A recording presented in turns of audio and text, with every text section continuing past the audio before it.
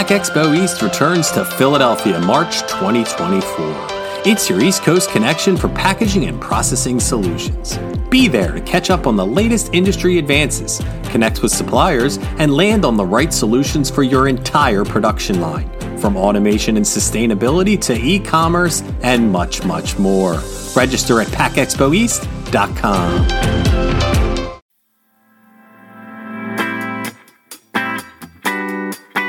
You're listening to Unpacked with PMMI, where we share the latest packaging and processing industry insights, research, and innovations to help you advance your business.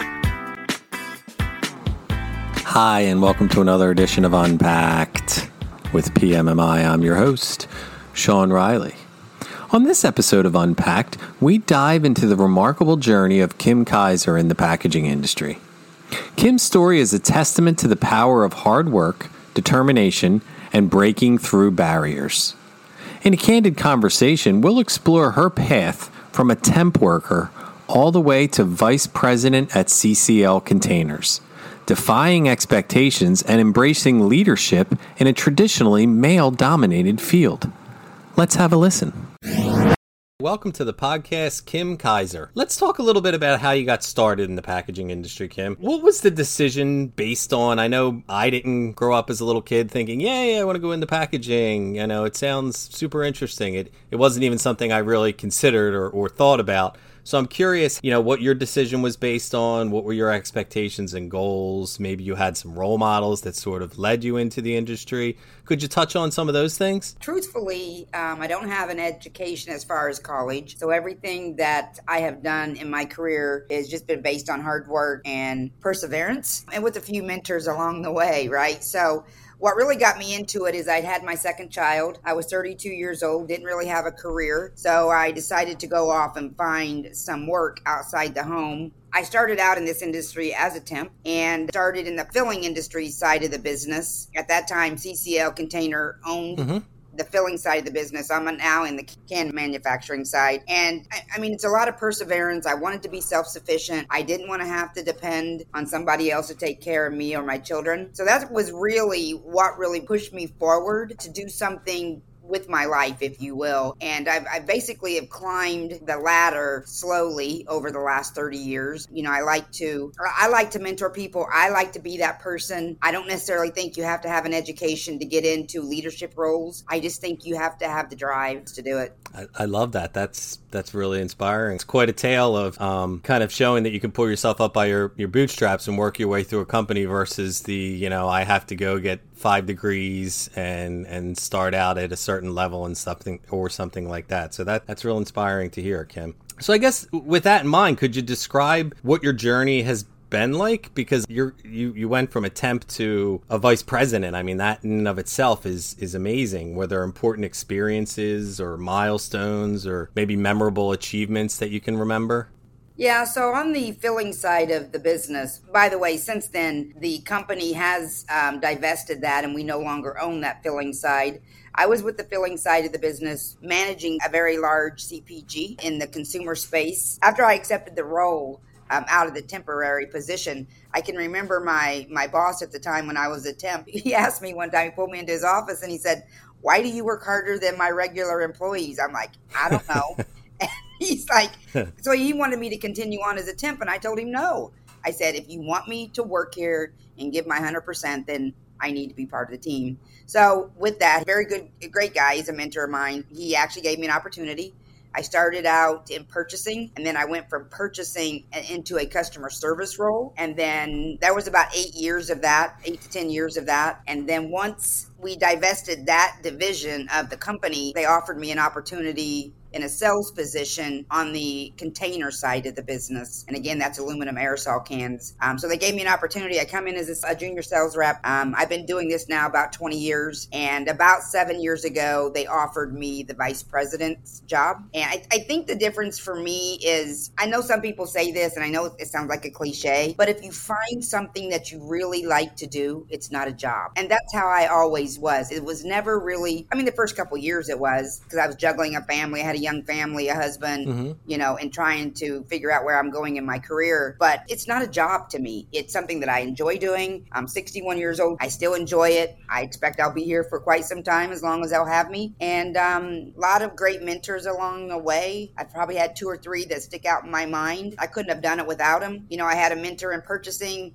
The guy that gave me the opportunity in the very beginning, he was a great one. Then I had one in customer service. And then I did have one when I decided to go into sales. And my greatest mentor was the VP of sales that hired me into this container side of the business. He's the best. I try to emulate him. He was really, really very good. He has since retired. But yeah, that's my journey. And, I'm hoping that I can bring up the next generation.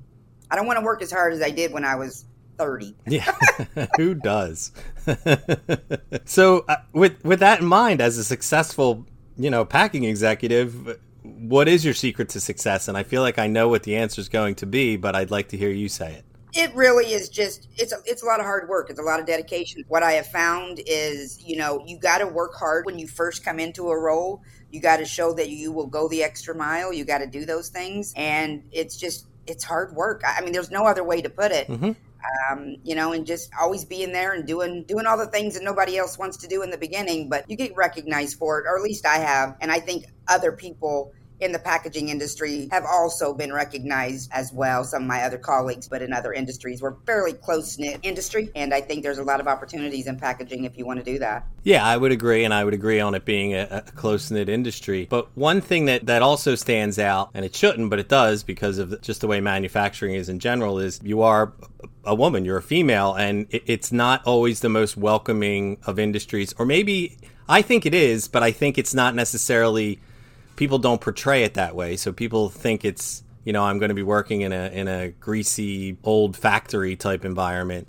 So packaging and processing, for that matter, kind of get lost in as a place where women can come in and really make their mark. So what do you think are some of the qualifications and the abilities necessary for a woman to have to sort of stand out and be successful in the packaging industry? Well, I think the biggest thing is you got to have a lot of confidence, regardless of what your knowledge is of the industry. I always say you fake it till you make it. That's what I often tell a lot of the guys that work for me. You might not always be right, but if you're always willing to be there, try to find answers for them. You just have to be confident in what you do, and then the rest of it will come to you. There's 2 things that I always say is, you do the right thing and you be confident about it. It'll take you a long way. And I found that that's what's happened with me. I think back 30 years ago where I started out. I mean, before I started out, even in this industry, I mean, you work in restaurants, you do things like that is not, I'm not saying it's not a career, but it wasn't a career for me, where I could be self-sufficient and take care of my family. And that's really what drove me for that. And, the background behind that is, when I was young, my mother, a divorced woman, she is my biggest mentor. I look up to her. She's my idol.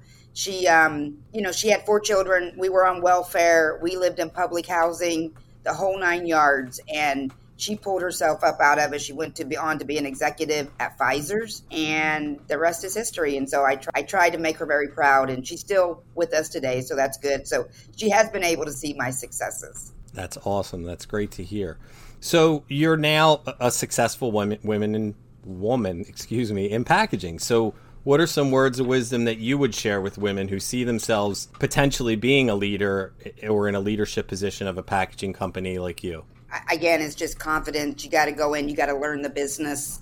You got to understand what the customer is looking for or what the end user is looking for. And sometimes, that's internal customers too, to your own company. So you got to be conscious of who you're trying to support and develop, and, and how you do that. You can't meet a stranger. I mean, you just can't. You got to be able to talk to people, whether they know more than you or not. That's how you learn. And so I think that's the biggest thing is just, keeping your knowledge base open and bringing all the input that you can. And just have a lot of confidence and perseverance. I know I keep saying that, but it's true. And I agree, and I think that's a great way of framing it. I'm curious, did you run into issues where maybe men looked down on you or gave you a harder time as a woman in this type of industry or not? Oh, they absolutely did. Yeah. I absolutely think that I was probably overlooked at the VP level for about 5 years before they finally did it. because I was a woman. Right. Unfortunately, packaging, it tends to be a man's world. Although I think women are starting to break through that glass ceiling, if you will. Women can be just as smart, and again, they don't have to have a lot of education. You just got to know what you're trying to move forward. It's like rolling a ball uphill. Sometimes you got to be smarter than a guy. Sometimes you got to know more than they know, and that's kind of what I prided myself on, is to get to the next level. And fortunately for me, my leadership, they were able to see that, and again, they promoted me about 7 years ago. That's terrific. So a question I like to use to kind of close out some podcasts is, with people who have been in the industry, is, you're a veteran of this industry now. What do you see as trends in packaging in general? And even further, what do you see with aluminum packaging in particular? Just some things that you could see in the next maybe 5, maybe 10 years. I think that packaging in general, with the new generation, I think they want these packages to be more interactive, if you will. I mean, the new generation is a very visual kind of generation, with all the iPhones and all the gaming and all that kind of thing. I think it needs to be interactive in some way for the new generation coming on. And then the other thing that I think is that the next generation, they're very conscious of the environment. So they want sustainable packaging.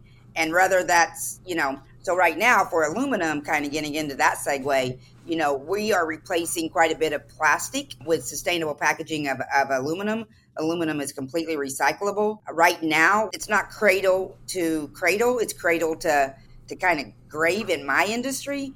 But 90% of the aluminum that's ever been manufactured is recycled into a different portion. And let me kind of give you an example. The aerosol cans that we manufacture today are an aluminum water bottle that it goes back into appliances, it goes back into cars, it goes back into those kind of things. Okay. So there is a recyclable stream for that. It may not come back into aluminum cans, although we're trying to get there. There's a few hurdles to get there, but it is recyclable, and that's what I think the new generation is looking for. That's awesome. Yeah, I would agree that is the top topic is sustainability. We really can't have one of these podcasts where it doesn't come up, or do a story in a magazine where it doesn't come up, because it is the sort of the 1A issue right now. Right. Well, with that one, I just want to thank you so much, Kim, for taking time out of your day to come on here and really share your story with us. I think it's going to be pretty inspirational for a lot of people. I appreciate it. I always like to put the message out there and try to help those who think they can't.